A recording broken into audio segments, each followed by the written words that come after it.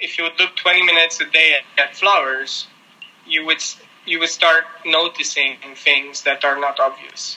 I don't know what those things are, but Joseph Campbell said, find your sacred space or do your sacred thing, and if you do it constantly, I cannot tell you what, but something will happen. Welcome to the Vulnerability Challenge. I've set myself the challenge to be more vulnerable in 2020. So every month this year, I'll be taking on a vulnerability challenge, set by someone new each time that is wildly out of my comfort zone. I hate to do things alone, so I'm dragging you along for the ride and sharing how they felt and what I learned. I'll also be interviewing someone every episode, exploring what makes them vulnerable too. I believe that sharing intimate stories that we might find embarrassing or painful are in fact the biggest source of connection between us, and ultimately give power to ourselves and to others. I invite you to take the challenge too and join me on this journey. Let's get vulnerable. This month, flowers blew my mind. To put that into context, I need to rewind to the beginning of the month, when I spoke with my friend Paul Bulencea on a video call. Paul is an experience designer, award-winning author, and founder of the College of Extraordinary Experiences.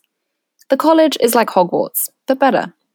After a week-long program at the Polish castle, which gathers almost 100 curious minds from all over the world once a year, people leave, at worst, with a lot of learnings about experience design, or at best, a whole new perspective on life. Beyond the castle walls, Paul advises companies and governments to foster innovation and drive sustainable growth by shifting business models from services to co-creative transformational experiences. Paul is Romanian, and therefore my brother from another Balkan mother, and we connected at a TEDx conference a few years ago in Bucharest, where he treated the audience to an immersive sound experience. A link to that is included in the episode notes, and I highly recommend you watch it. As someone who has been fortunate enough to attend many incredibly designed experiences, from immersive theatre to Burning Man to interdisciplinary conferences, I often feel like my ability to be impressed by something gets harder and harder. Perhaps I'm a transient experience junkie. But Paul said that we can create our own moments of wonder very easily, by turning to the ultimate experience designer herself, nature. And so it was that he set me the deceptively simple challenge of taking 20 minutes every morning to look at a vase of flowers. He spotted them in the background of our video call and immediately asked me to relocate them to right in front of me for the rest of the month, so I had no way to avoid them. He said I needed to be open to the challenge. This wasn't just about passively looking, but about seeing. It's a practice of deep listening with your senses open. I was skeptical, as usual. A month-long viewing of flowers is the first thing we will explore in this conversation, but we will also cover everything from the concept of post-ecstatic stress, yes, as opposed to post-traumatic stress, and lessons in sex from ants. Let's get into it.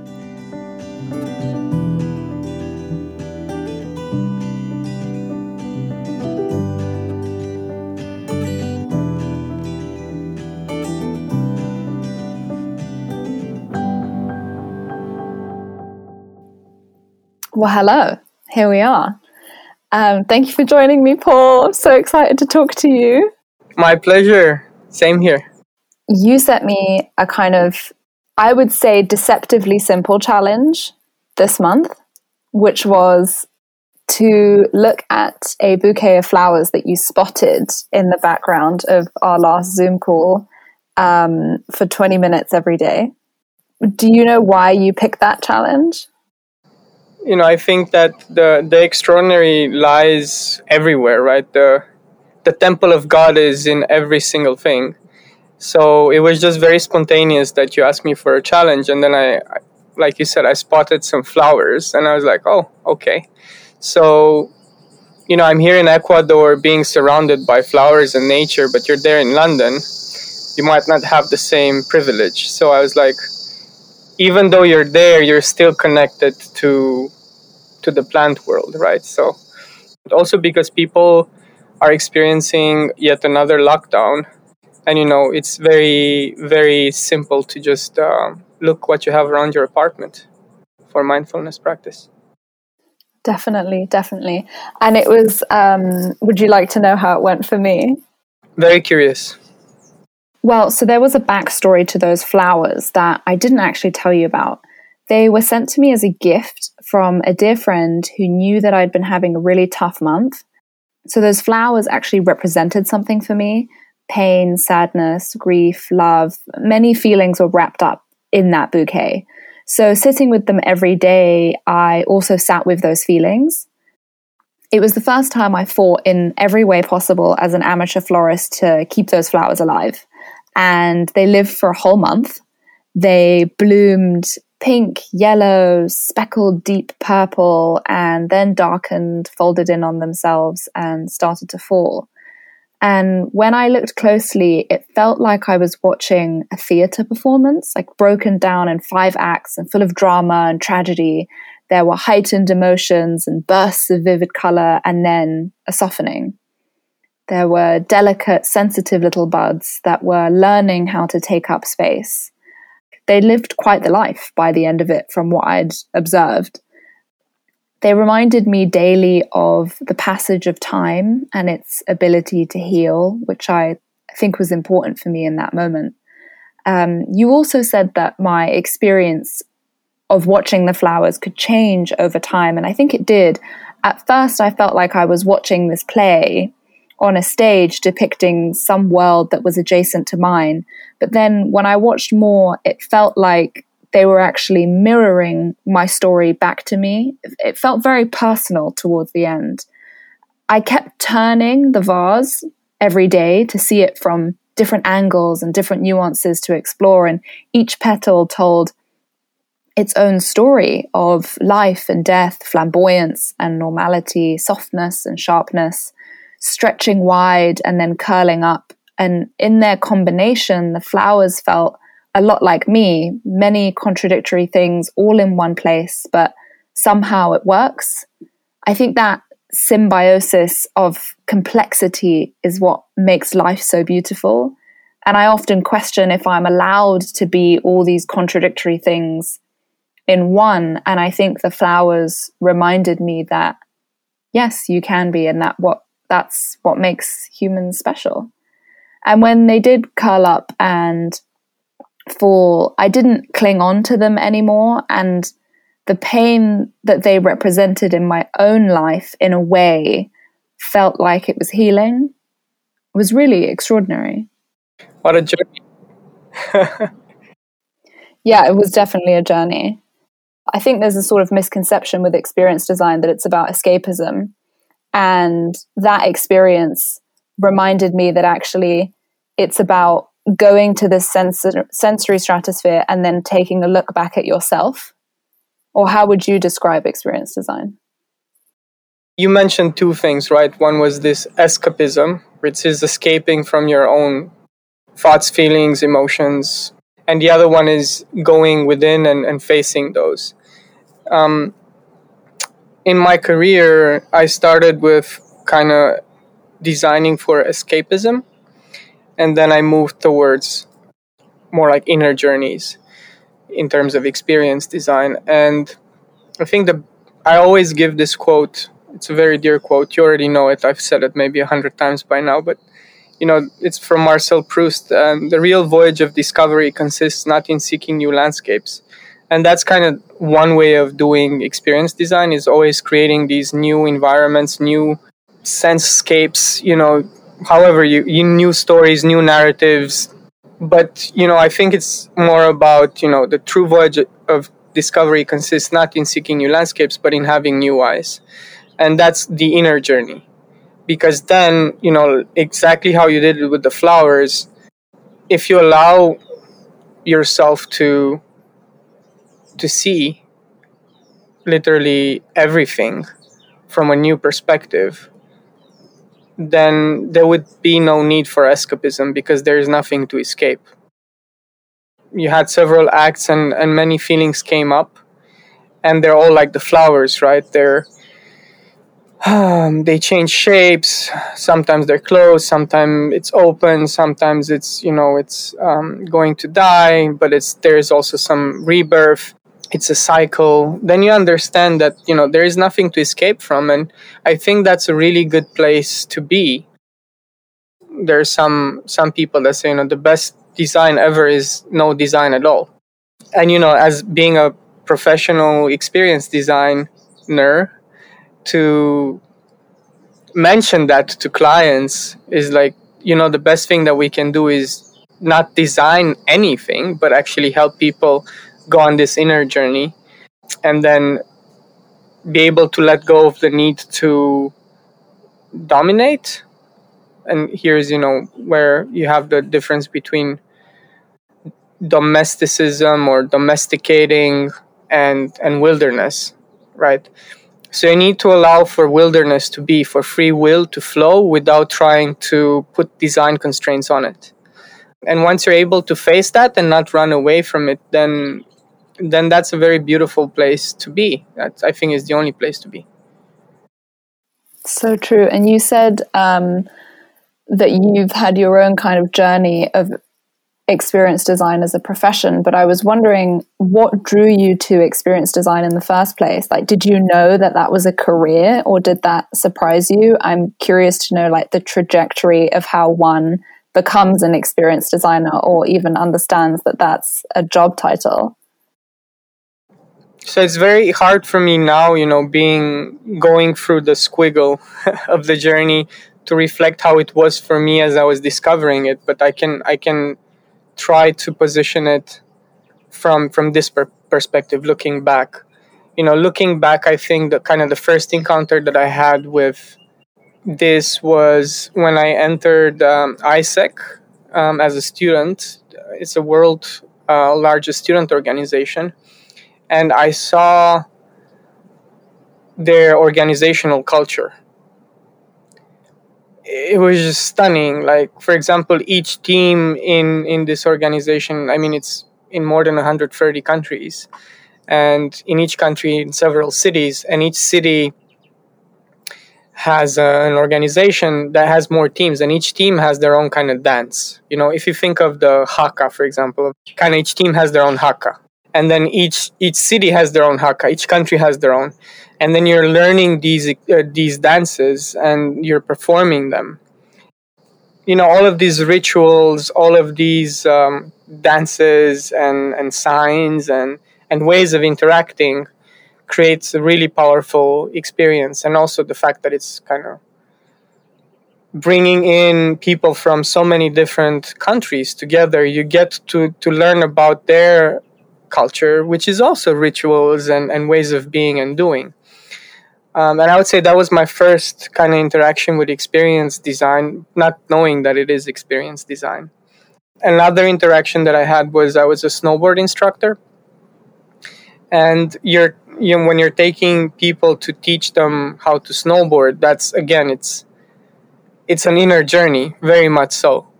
How you teach them, how you introduce them, how you help them, how you hold the space while they're learning, while they're facing fears and failing and trying again. And, it has to do with a lot of interesting psychological factors that I would encounter later in my career. I didn't know it was experience design. It was just being a snowboard teacher.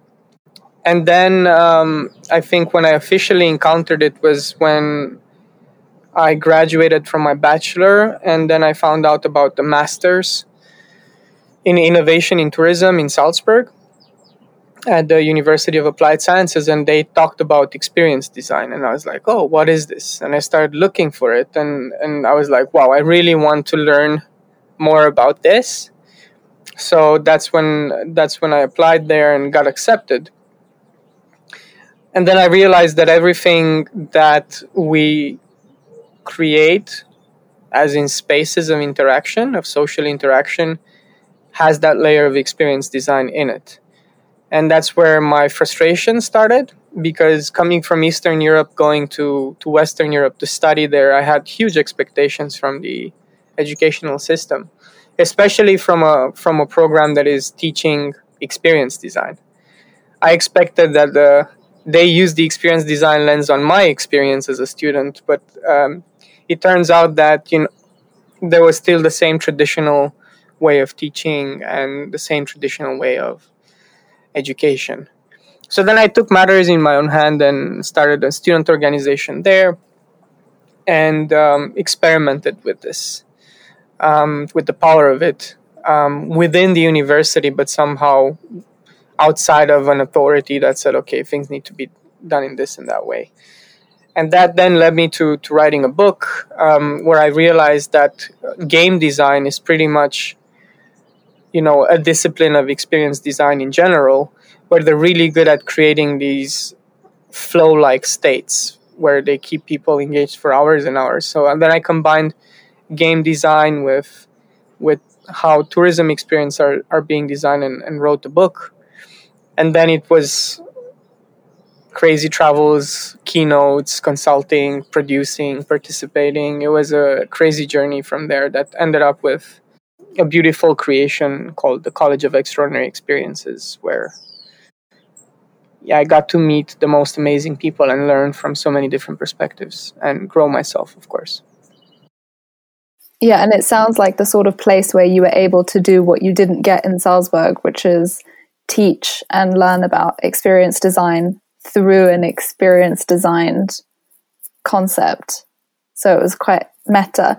But I think what's really interesting to me is that you said all of these things that you didn't realize were experience design, because my brain immediately just goes to immersive theater and Punch Drunk, Sleep No More, Simon McBurney's Complicité, Yumi Bum Bum Train, Secret Cinema, immersive dining like Queen of the Night in New York, and obviously Burning Man and things like that. And it's so interesting that that's also experience design, is the fact that you were a snowboarding teacher. I just would never think of that. And then it makes me think the next thing I really wanted to talk about was the idea of kind of being a transitory experience junkie. And now I'm worried that I'm even more so than I was, because if there's so many more things that were experience design, if university in and of itself is a form of experience design that I witnessed or was a part of, then perhaps I'm even more of a junkie than I thought I was. Like, what can you speak into the idea of being a transitory experience junkie and what that means? Yes, of course. I think it means chasing unicorns and feeding a hungry ghost, of how Gabor Mate would say, is all the experiences that you mentioned, which would fall into the immersive category, did not exist a couple of years ago. The question is, what was filling that gap of escapism before, right? And to come to think of it, it was brands, material stuff that you would buy. I would buy this bag, or I would buy that car, or I would buy that pair of jeans or shoes or whatever it is. When you dose up a lot on that, and you see people that have huge closets and they're still not happy with all of the stuff, that they even not wear it. When all of that wears off, you need a higher dose of escapism, right? So then you go for the immersive, which is basically the same thing. And there's also a trap there, because people could go for retreats over and over again and fail to take responsibility for their own transformation once they're outside of that space that makes it very easy to be present. So you just keep on chasing this, and then you keep on feeding a hungry ghost that always wants more and more and more and more and more. Because what all of these experiences are, you have expert designers or multidisciplinary thinkers creating a state for people to be in a state of heightened presence without them having to do any effort. And that in a way, it's creating more damage than anything, because it's like always wearing crutches to be there, to be present, to feel alive, to feel energized, to feel like you have value, whatever it is that the experience is meant to make you feel. But all of these experiences are designed in such a way that you feel present. And when you get out of them, the fear of of missing out, the blues step in, wanting to go back there, not accepting, your own environment, wanting to do changes, etc. All step in. And I think that is happening because we lost the most essential transformational experience that we had as humanity, which was done in the pre-agricultural times, and that is the experience of rite of passage and the experience of integration. The rite of passage was mostly done for young boys to transform them through an experience designed by the elders of a community to transform them from child to adult. And for women, the rite of passage, interestingly enough, is embedded, is biological. It's already designed by nature, and that is the first menstruation. So then what the women were doing were just holding space for the integration of that experience, for the girl to understand that there is a passing into a different stage of life, adulthood, and what that means, and how is this a sacred experience. So we're moving through this rite of passage to be able to see everything as sacred, right? Like if you just sit with those flowers, they're sacred, but everything else, in your room or in the world it's just like we scrambled it up to look in a different way, but all of it has the same source. It's so interesting. And I understand that with brands that it would be of no interest to them to give you any kind of decompression or integration experience after you've bought the brand. They just want you to buy more.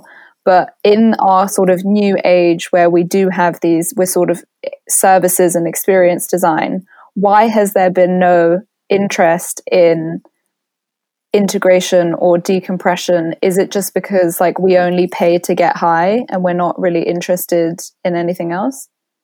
I think there are many reasons, but when it comes to kind of the entrepreneurship side, right? Because these practices have been done for millennia, ever since the beginning of humanity, and they all had integration as a huge part of it.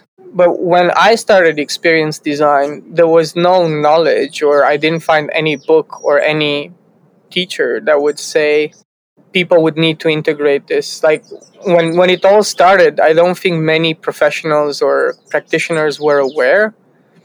And so what we ended up doing was we just increased the level of immersion more and more until it hit that point where people in the experience come up to a realization of truth through synchronicity, I would say it. And that truth needs to be integrated. I think it's just in the recent year that we started seeing that, and then there are some organizations that are looking at that, the most progressive ones. It is clear that we have a huge need for that, and I think with time, integration is going to become a part of many immersive experiences. Already is for some. The way we do it at the college is we first give a disclaimer of the experience, saying that it's going to be intense. It might be unintentional exposure therapy because of the level of novelty that you're being exposed to, that will for sure access some areas of your mind that were dormant for a very long time, just because a certain smell or a certain conversation or a certain touch point from the experience opened up that locked doorway. It might just pop up. Also, when you're dreaming, because of so much novelty, there is a lot that your subconscious will show in that experience. So we're giving this disclaimer and we're saying, okay, if you're participating in this experience, you need to be aware that you're stepping into brave space. It's very hard to say for what a safe space for each person in an experience is. So we would rather explain that you are responsible for your exploration. You're encouraged to be brave, of course, because that will help you a lot. But you decide when to stop. You decide how much you want to explore, how much time you want to take. And if you choose to come here, you might be you need to be aware that there is an unforeseen consequence as a participation in this experience. I cannot tell you what might happen, as I cannot tell anyone what might happen if they would go in an expedition to the jungle for a month and then come back. I mean, of course, you can take the best people and have a lot of safety, but what will happen psychologically to you? I'm not talking about your physical safety, but what will happen psychologically to you after you come back from the jungle to the city? You need to integrate that, and you need to be aware that there are not that many people that will have the patience to listen to you, as there are not that many people that sit down for 20 minutes every day to look at the bouquet of flowers.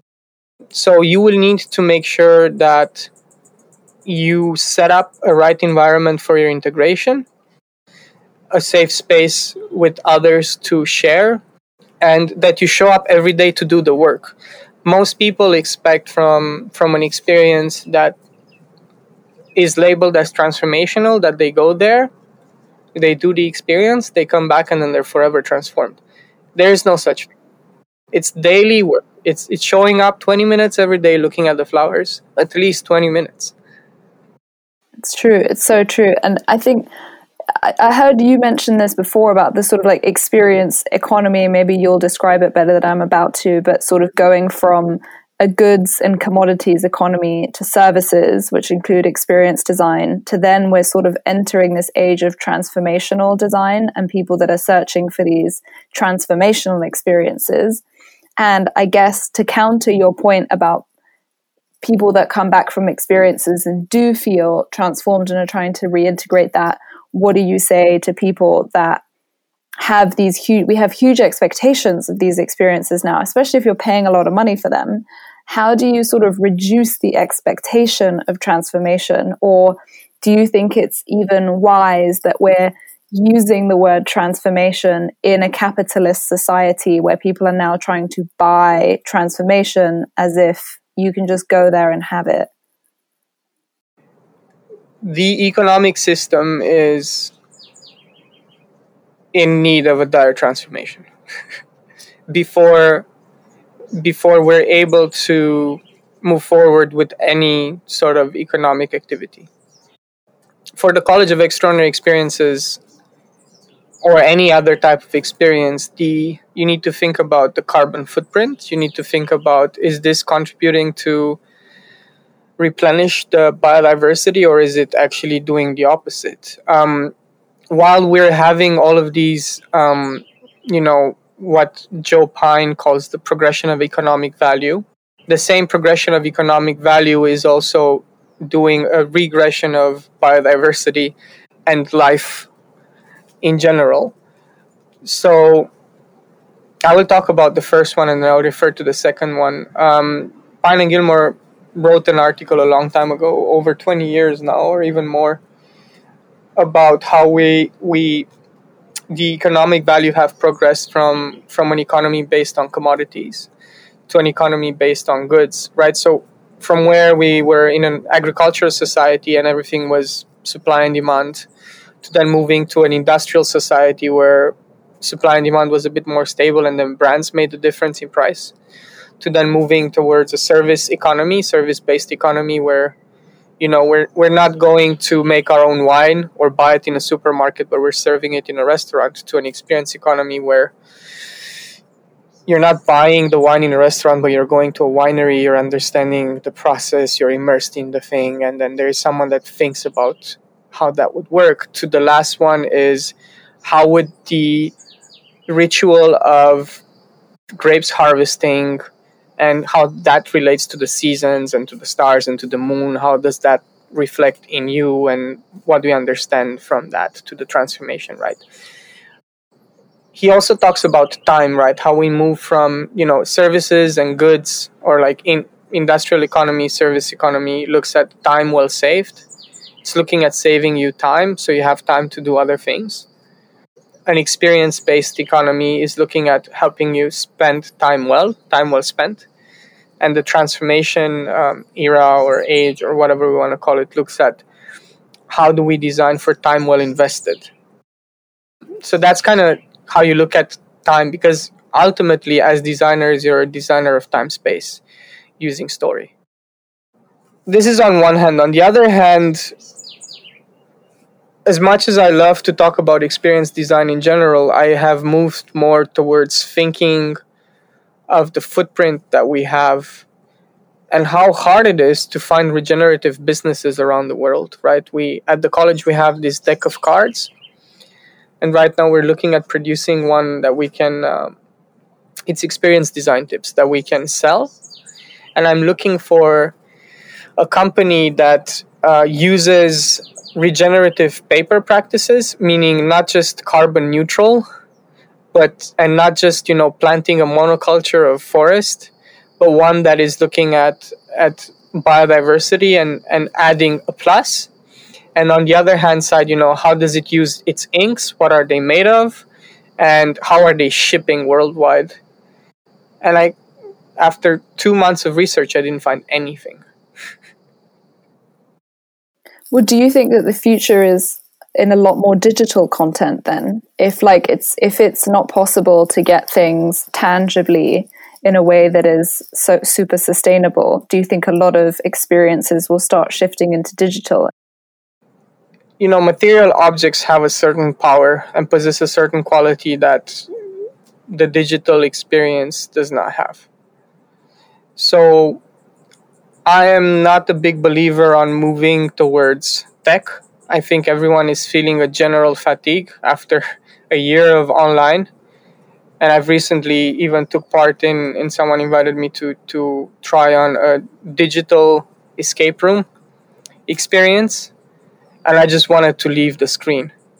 Like every day I'm trying to reduce my screen time as much as possible. Of course, digital can be used in such a way to create to support the analog. I'm a big fan of that, to have the backbone of an experience based in digital, but most of it to be an analog experience. What are your thoughts then on NFTs? I recently saw an article talking about the huge environmental damage that NFTs are doing. To me, everything that consumes a ton of energy for not that much of an outcome is not a very brilliant idea. Then I guess you probably feel the same way about cryptocurrency. Yeah, so I think the question would be how can we use the same, but to go towards the positive, growing biodiversity instead of reducing it. So how can we use technology in that sense?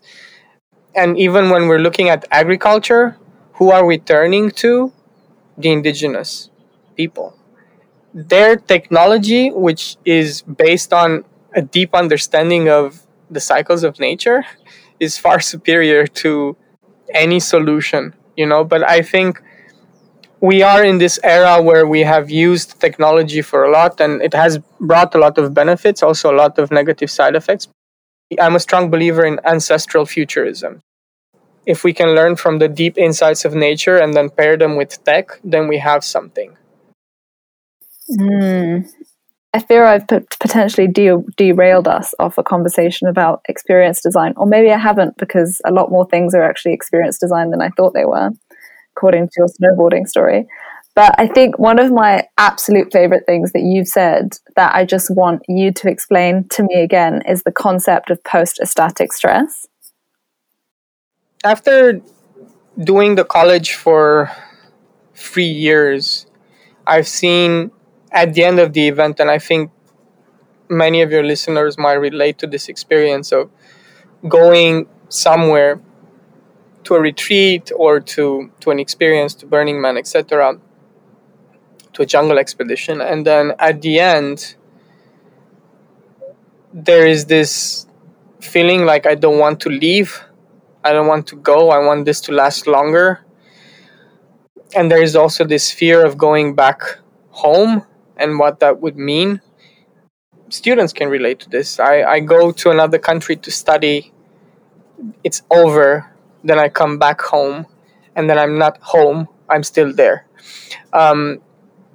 Now, for experiences that are engineered to keep you for a long period of time in a state of high presence, this is ecstatic, right? To be fully present for 4 days, where you don't have to put in any work. but just show up, right? And then everything else is taken care of. And then you have to go back home and try to do it yourself. It's really hard. So after those 5 days, I've seen many people experiencing a longing, the blues, wanting to go back, not feeling happy in their own environment, and I didn't understand what it is. So then I started doing a lot of research, and I stumbled across this term, which is post-ecstatic stress. And I realized that there is no, from a psychological perspective, other than one brings you negative feelings and the other one, like intense negative feelings, and the other one is not that intense of a negative feeling. It's just more of a feeling of sadness rather than a feeling of terror, that you're not there or you don't understand what happened. But both of them are grounded in this: I don't understand what happened. And the stress comes from not being able to make sense or make meaning, to craft a new narrative for yourself after a very intense event happened to you. That's where the stress is coming from. And that's where it's very important to, again, coming back to integration, to have those people around you to hold the space, to hold you in order to engage yourself in a meaning-making process. And, not everyone is lucky to have someone to hold that space. You can also go to therapy for that. It's very easy. It's a service that you can pay for. And if you don't have capital for that, then you can do it yourself by allocating time to journal or to paint or to dance it out or to reflect on it until that new narrative is crafted. Because if that new narrative is not crafted, then that experience will be like a ghost in your mind for the rest of your life. It's so true. And it's so weird. I've definitely had post-ecstatic stress. When you come back from an experience like that, you kind of have, that was a peak, and then you kind of enter this valley, or this sort of like space of missing out, this valley of discontent. And in order to try and stay between those two levels of a peak and a valley, that there's like this plateau space. How does one stay in the plateau space, or what is the plateau space for? Is that like just premium above normal living? Well, that's what Abraham Maslow in his late life after a heart attack figured out and came up with, because we're all familiar with the hierarchy of needs from Abraham Maslow, and the last level, the top level, is the peak experiences, being able to have many of those. But then he realized that is not a sustainable practice. And after his heart attack, which was transformational for him, he entered a different mindset where he was able to have many different peak experiences on a day without being destabilized. And the reason why he was able to do that was, well, because he had that powerful experience that kind of changed him, but he also has daily practices, I imagine. So what does it mean to be in that plateau state? I think other people would use a synonym to being grounded and centered. Not just grounded only, because you can be grounded and not centered, and you can be centered and not grounded.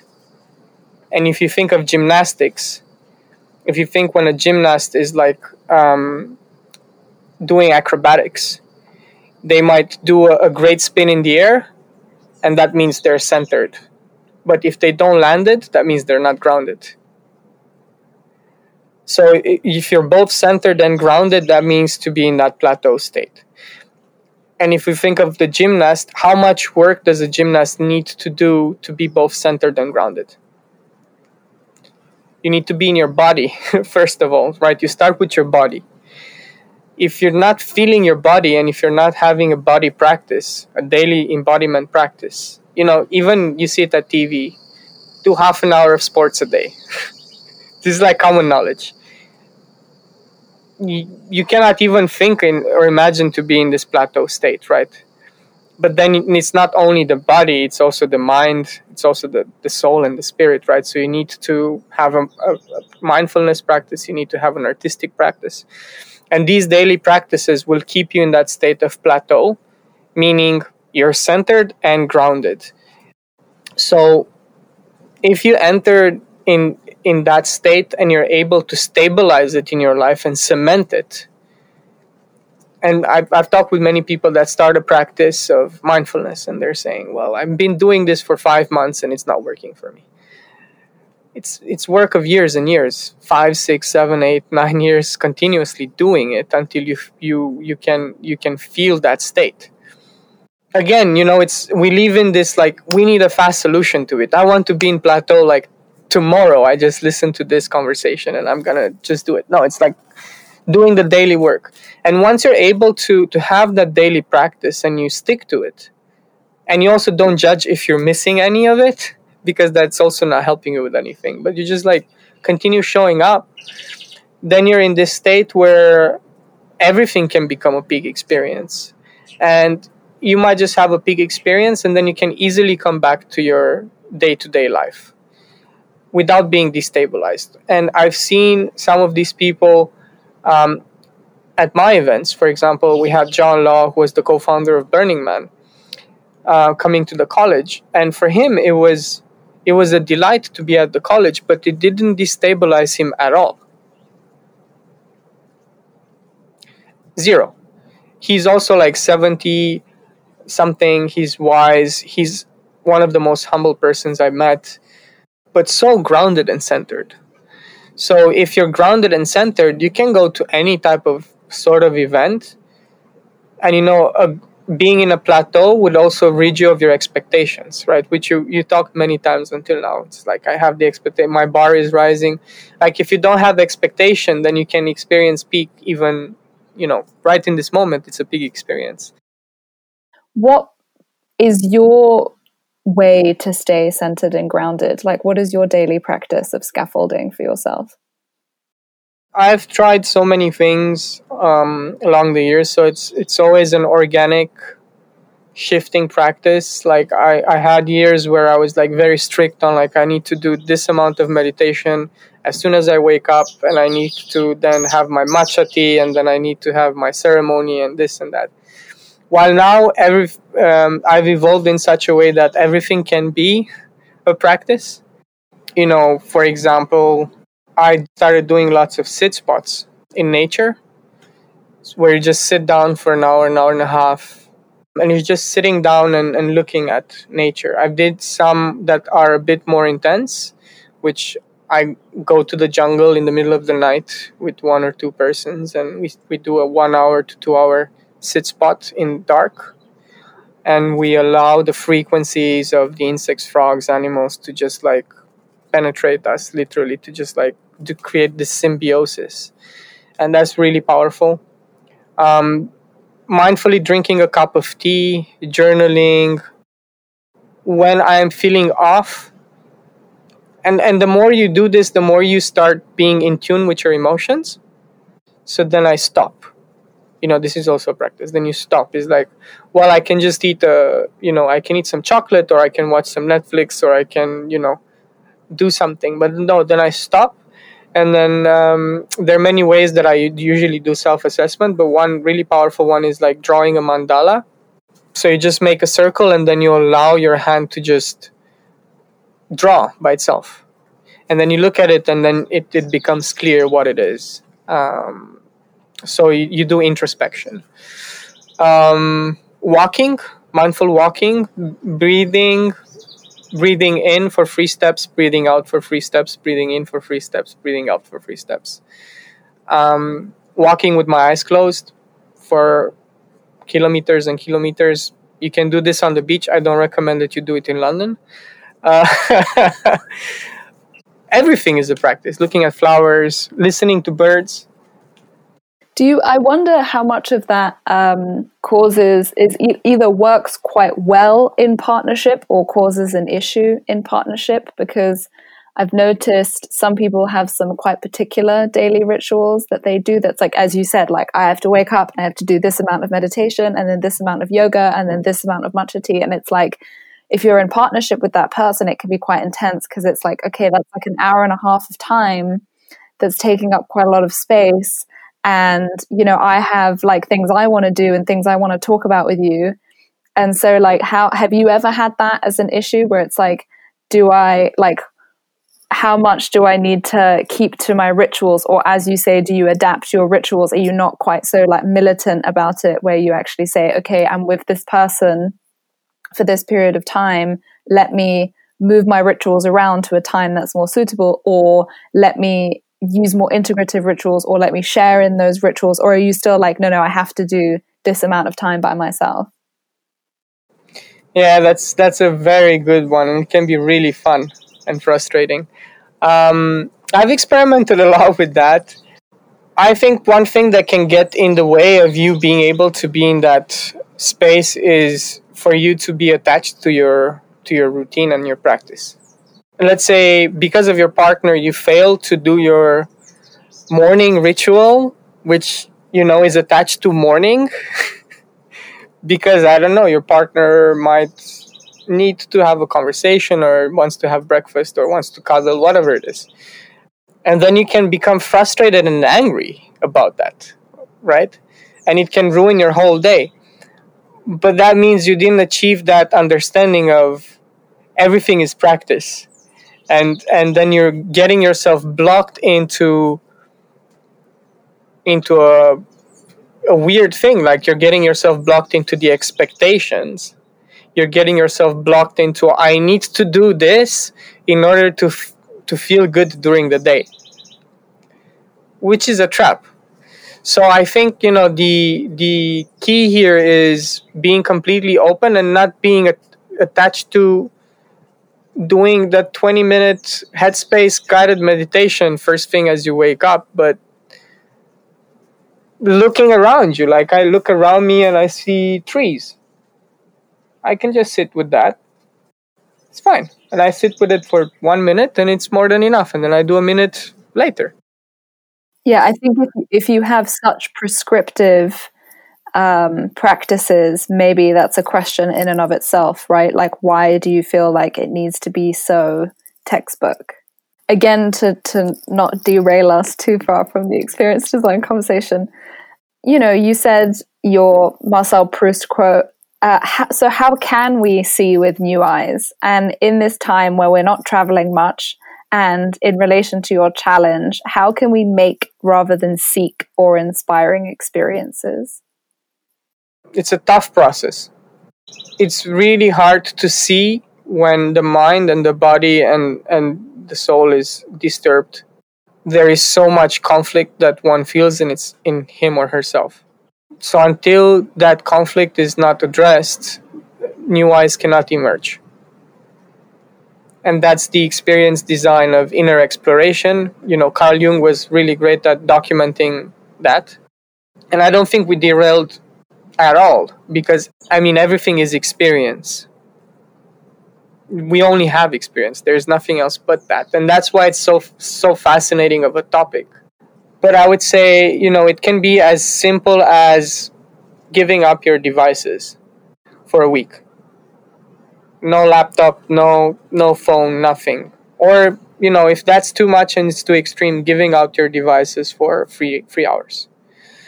And then you're going in this vipassana practice where you have to sit with your feelings. And until those feelings, emotions, and thoughts are not able to detach from who you truly are, then you cannot see with new eyes, because they're creating a short-sightedness. I love the idea of how can you do less and find more. And I was wondering if you could give me an example of a time, because I think in experience design, I think it goes back to my question of this kind of expectation of transformation, where you go to places and you're like, okay, I'm expecting to get this kind of result from this experience, but actually you can do something completely different, a walk through the park or sitting in nature, and you can actually get more out of that experience just precisely because you weren't anticipating anything or because you didn't have a plan. And I was wondering if you had an example of a time when you did less but found more. I mean, I'm doing that every single day. Um, I give you a beautiful example from yesterday. I went to the beach to do my sit spot. Closed my eyes and sat there, and then little did I know, but it was a lot. There were lots of ants all around the sand. So then I started feeling how they're like crawling on me, like on my feet. And I was like, okay, I'm just gonna sit with it and breathe. So I sat with that, and then more and more started just like climbing on me. Two of them bit me, and I was sitting with that and feeling what it is, to feel that in your body. And then one climbed like on my neck. It was just climbing on my neck, and then slowly started approaching my lips. Now, I've never felt such an intense, I don't know what it was, such an intense sensation in my life. Because as that little ant was approaching my mouth, it just went on my lips. And because it has very little tiny fingers, it touched sensors in my lips that were so sensitive that, like I've never experienced this in any, like partner interaction with, like, it was like so intense that, you just want to take the ant away, because it's like, how you're being tickled, but then it goes beyond that and you're able to sit with that ticklish feeling at an extreme thing. So then it started moving along my lips, and I was sitting with that. And then it moved towards my nose, and then it entered my nose, and that's even more sensitive. Then it came back, it entered the other way. And then it went all the way to my ear, inside and out. And then it left down the neck, back on the sand. And that was so, so, so intense. Now, what that experience did was, besides the fact that it carried me, somewhere beyond ecstasy, it it it connected parts of my mind that I didn't know were existing. And then when I went and had an experience with my partner, I applied what I learned from the ant in my day-to-day life in practice. And that was like unlocking very interesting, very, very interesting experiences.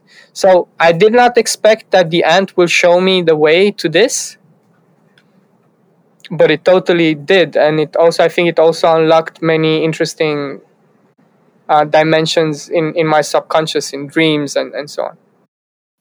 Wow, hooray for the ant. I was a bit worried about where that anecdote was going. But ants can be great teachers. I feel like you've had a tantric lesson from your ant friend. How beautiful. What was the most vulnerable experience of your life? So, as an experienced designer, I was completely unaware that I was designing from a point of trauma.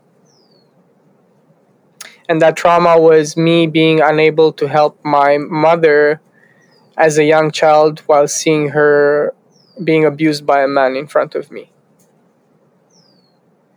And as I grew up, I forgot about that experience totally. It was just like buried deep inside, going to university, being part of ISEC, then writing this book, doing all of these things, which completely forgot about my past. And then as a designer, whenever I was creating experiences, I was always being affected by how people felt. And whenever I saw that someone was feeling a little bit of discomfort, I was greatly affected by it. Like my body was affected. I was like wanting to do something about it. And when you're creating experiences at that level with so many people, everyone is affected. But I was being triggered so deeply by it, to the point of, in the third year of college, collapse.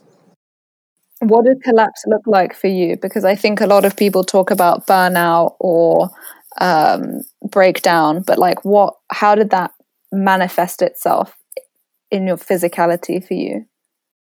Well, it was at the end of the event, and I just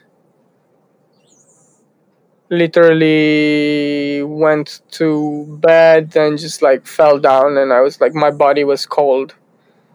And my mind went so much so with experience design that it became my lens of seeing the world. That I need to always change the world in order to make myself and others being flow. So even when I collapsed there, I remember I looked at the ceiling and I would say, there are too many angles on this ceiling. It needs to be minimal. It's creating these types of kind of fractal experience as a reflection in me. So that was the collapse. And then in the aftermath, I had a very hard time enjoying my life. Then I was like walking on the street and was just seeing the mess of a city, like how bad it is designed. Then I was in a restaurant, I couldn't enjoy it because I was always thinking about how bad it is designed. Then I couldn't enjoy my life at all because I was thinking about how bad everything is designed and how I can change everything. If only they would, if only they would change, the tablecloth. If only they would change this. If only they would, make everything simple. If only. Why? So that everyone else is feeling in flow, everyone else is feeling good as opposed to how I was perceiving them. Do you think that connects with your trauma in the sense that you wanted to control things because as a child you were unable to control that experience, and now that you were older you were like, I can actually do things differently and so they should be like this? Exactly. And then how did you re-understand that it was actually your trauma that was even causing this, and then how did you make a change? I started with talk therapy, and then at the same time I was part of one-on-one conversation with a dear friend of mine where we had like check-ins every 2 weeks. We still have it to this day. I also started working on this book about which is the next book that moves, how to create memorable experience to how to guide transformational experiences. And I was learning more and more about that. So I was both doing therapy, also kind of this deep friendship of like vulnerability and openness, while also researching the nature of transformation experience. And I was learning so much. And then I saw that, and then many things happened. Like one of the things that happened was, and we were just talking about it previously, right? How do you get those new eyes? Like once I realized it, and I was able to let go of the need of changing my environment all the time, a huge amount of energy got released. Because until then, all my focus and energy was how do I modify my environment. And when I was not thinking about that, then I could actually enjoy the environment with its imperfection. And then while I was researching the nature of transformation, it was always, as an experienced designer, I never thought that I would end up looking at the nature of trauma. It's always trauma. It's always trauma, personal trauma, collective trauma. If you look into Stanislav Grof, which is an amazing practitioner and scientist, he talks about, biographical trauma, perinatal trauma, and transpersonal trauma, collective trauma. It's like there's so much. And understanding that changed everything for me. And I stopped being what I call like a designer that puts a lot of energy into changing things to more going towards the principle of Wu Wei, which is this Taoist principle of effortless action. And as a designer, I evolved from me doing a lot of changes in a space to me showing up, and that's it. And just, you know, perceiving what's going on in an experience, and then doing small tweaks to nothing, but just being there and listening, and not even feeling the need to say anything. Someone else will say it at one point. I don't need to say anything. Well, yeah, it sounds like you were able to relinquish that level of control, which I think is my biggest issue too. I don't know what seat of trauma that my need for control lives in, but I'm wondering, were you able to have a kind of open conversation about that with your mother, or did through the therapy were you able to just kind of put that experience in a different place, or did you have like a catharsis in some form? I did have conversations with my mother and my sister and my father. At the beginning, the conversations were not very constructive, as expected.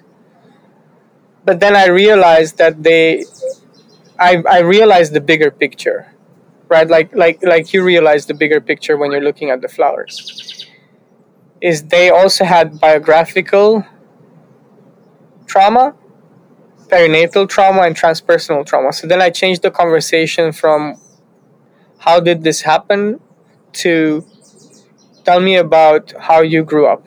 Tell me about grandma. Tell me about grandpa. Tell me about their lives. Understanding that changed everything. Because I just noticed that, what my parents were doing were nothing else but do the same cycle again in a different period, right? And Dr. Gabor Mate, which is an excellent, an excellent resource that I would recommend to anyone to have a look into when it comes to being, the experience junkie, but also when it comes to living life. He talks about becoming a cycle breaker.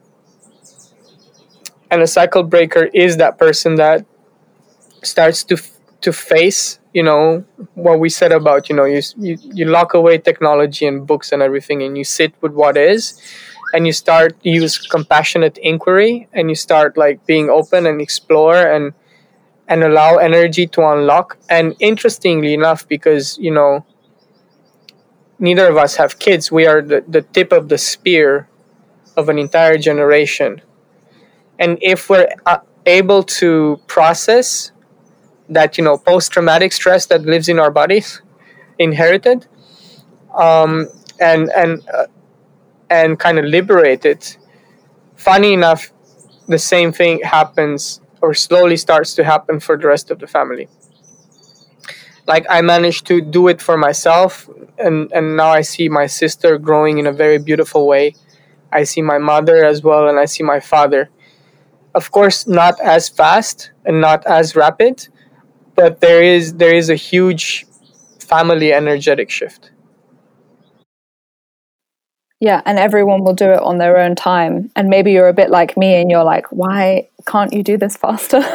But it's like everyone in their own space. And I think it circles back to a lot of other stuff we've been saying, which is in our kind of fast paced society where we want answers to things immediately, we're just looking for cures to symptoms, not cures to causes. And it reminds me of another Gabor Mate quote, which is don't ask why the addiction, ask why the pain.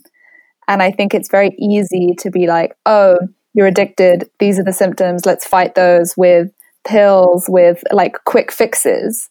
But actually, when you go down the route of why the pain, that's like a much longer road, but it potentially leads and yields to more long lasting results. And I agree with you that we need to fix all our transgenerational trauma in order to not pass it down to the next generation. I mean, it's quite a lot of, I guess, pressure to do that. I think, I wonder if you agree, as like Eastern European people, I sometimes think I actually feel less of a transgenerational family trauma than what I do feel, which is a sort of trauma of the land.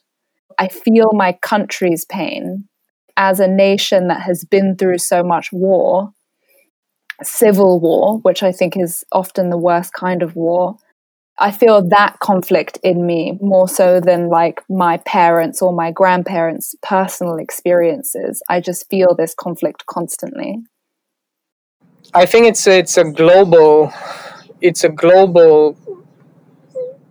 kind of inheritance, right? It's like all land is traumatized, not only as war, but also as like murder of plant and animal life, which is also part of us. Which there's this funny thing of I've just recently started getting a lot into mycology, and there's this book that I'm quoting is that in light of the new science, the word I became obsolete.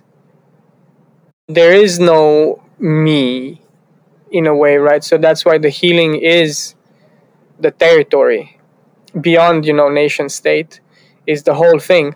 And I don't think, you mentioned the pressure. I see the pressure, but I don't feel it, because I know this is the work of many future generations to come. We're just like restarting it again slowly. Many people start to become aware of it, and we're all working. And but it's a lot inherited. There is this interesting topic of research. It's called the history of children, and it's looking at how children were being treated in, I don't know, 15, 14, 13, 12, 16th century, 17th century. For a long period of time, at least in kind of Europe, children were not considered to be human and to have memory. So the atrocities that were done to children are, you don't even want to imagine, what atrocities would be done to children in a paradigm of that sort. We all feel it. And I feel like as soon as you unlock a layer of that pain, more is coming out. But with the same wisdom of not being attached to your daily routine, looking in a certain way, not being attached to solving the pain in a certain way, and feeling okay that pain will always be there to a certain degree, and yeah, doing the daily processing. Yeah, and I love how cyclical this conversation is going, because I think we spent so long throughout the sort of 70s, 80s, 90s understanding that we were in the century of the self, and that everything was I. What do I want? What do I need? What can I buy? How can that make it better? That if this century is hopefully a bit more focused on a collective we, and that collective we also includes the environment and our planet and nature, I think that's really where it's at, is like untraumatizing this land that we've been destroying. And fortunately, the earth is an incredibly resilient place that can, in often cases, be re-pollinated, recreated into something like it used to be. And I want you to tell me a bit about what you're doing, the kind of is a regenerative project that you're working on in Ecuador. A group of us came together to learn more about this, and the level of depth. We didn't start doing any active work yet, so we're still kind of trying to understand what does the transformation of a destination mean, and how complex is that. And some of the key learnings that I took from the work that was done so far was that everything is deeply connected to, not to the land, but to the people that inhabit the land. As long as the two don't work together in symbiosis, then no sustainable or regenerative change can be achieved. And how still capital is ruling in terms of providing easy jobs. If you want to move away from monoculture to create regenerative agricultural practices like agroforestry, where you plant more than 500 different species of plants in a couple of hectares to ensure that richness in biodiversity and cross-pollination and the free passing of animals from untouched land to untouched land. How do you market that? How do you make money out of that? How do you make money out of something that is following the rules of the seasons? Well, then you need to come up with a product that will be seasonal, that will be never taste the same, right? We always want to have the same taste in a chocolate, but if we give up that expectation, then we are able to connect deeply with the everlasting difference in this fruit and that fruit, and this season versus the other season.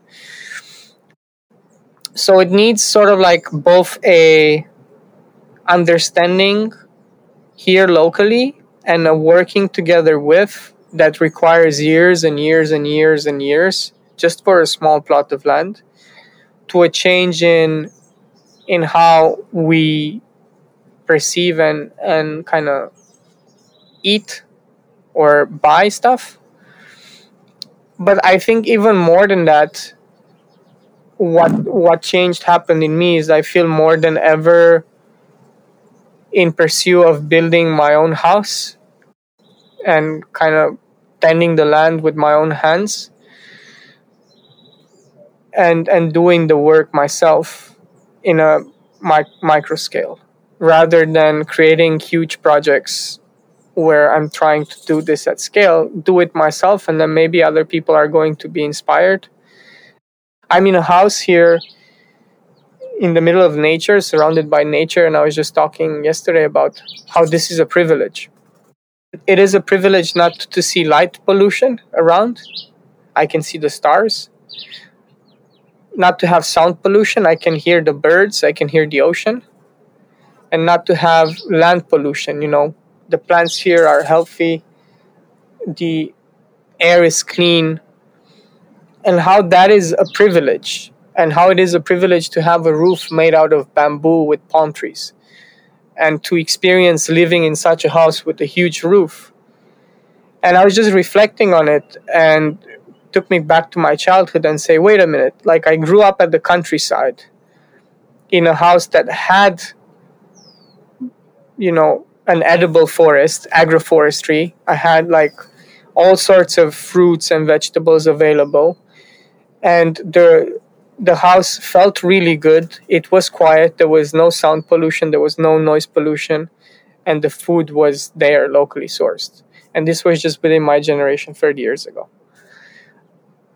Like, why does it have to be a privilege? Well, it's because we changed our lifestyle so much in a course of 30 years that now living in a house that should be like this, that should be normal for everyone, is a huge privilege.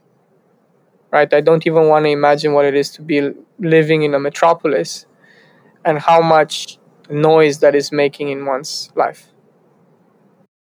Yeah, maybe that's how you do less and find more, is you create your own cocoon of space. Would you be inclined to do it where you are in Ecuador, or is there a part of you that's like, no, I need to build that in Romania?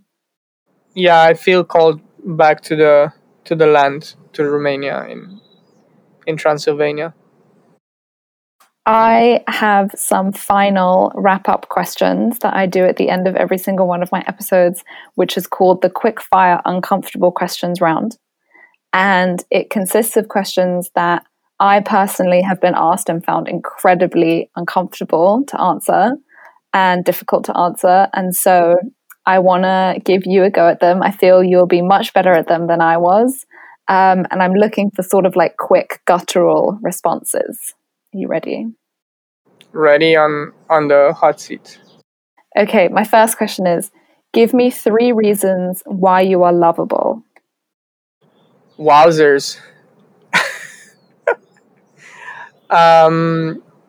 Peaceful, attentive, I would say creative. They say that what you resist persists. What do you think you resist the most?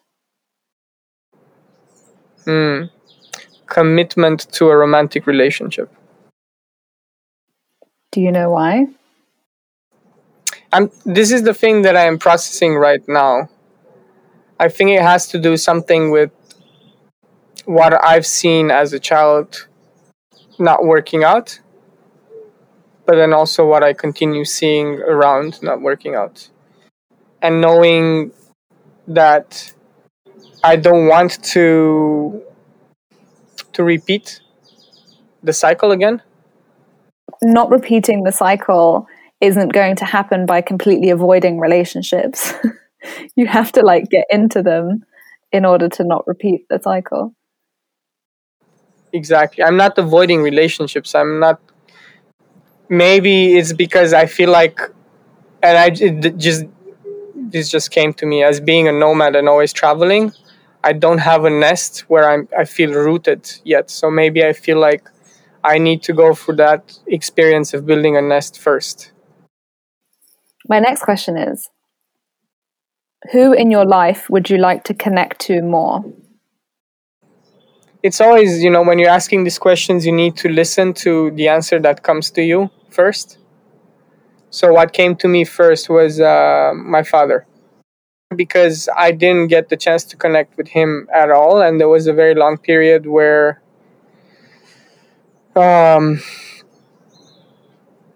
he left us when we were kids, and he himself had a very troubled experience in life. And I'm reaching out to him every now and then, but I think he's the last one that's not been too much integrated in my life. And the fact that he left us shouldn't give him any less time than I'm offering to other members of the family. I have one final question on my list of questions. Is there anyone you would like to apologize to? And if so, what for? It's very funny because on one hand, I would like to apologize, but on the other hand, I feel like I shouldn't, in a way that the two cases that come to mind are always about me holding space and being open, and then deciding that at one point to put borders. In both cases, I feel justified to create those boundaries. There's also a lot to be said, for like not forgiveness. And I think I'm quite a adamant person when it comes to my grudges. But I think grudges is the wrong word. Like I have my boundaries and I hold them up with the intention of portraying some kind of stance on what I think about a particular action that somebody has taken against me. Because if you don't stand for something, you fall for anything, right? And so I just feel like I have friends that forgive all the time. Like they forgive all their exes, they forgive all these people. And I'm just like, but they've learned nothing. And I know that it's not my job to like teach everybody a lesson, but I'm like, I feel like I have done nothing by way of actually putting across what my thoughts and feelings were. Like you haven't learned how I feel about this if I just forgive you. Mm-hmm. I don't know if that resonates at all. Yeah, it does. For my cases, is a little bit different. Is that I forgive them for what they did, but I don't feel. I'm pretty sure from their side, because of the borders, they think that I was rude or misbehaved in a certain way, and me asking for forgiveness would just like help them let go of their part of the things. But from my side, I don't hold anything against anyone. Well, thank you so much for talking to me. I'm aware it's been a long time, and I'm really looking forward to sharing this conversation. Thank you so much. Thank you so much, Tiana, as well. It was a pleasure. Thank you. Bye.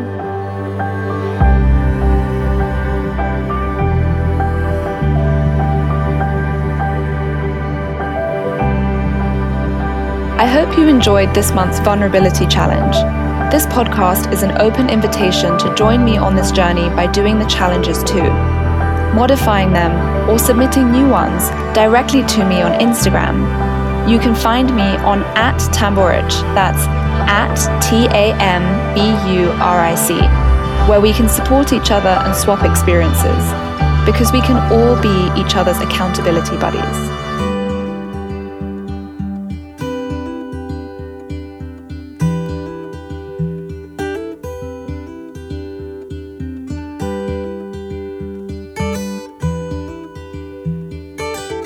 Let's get vulnerable.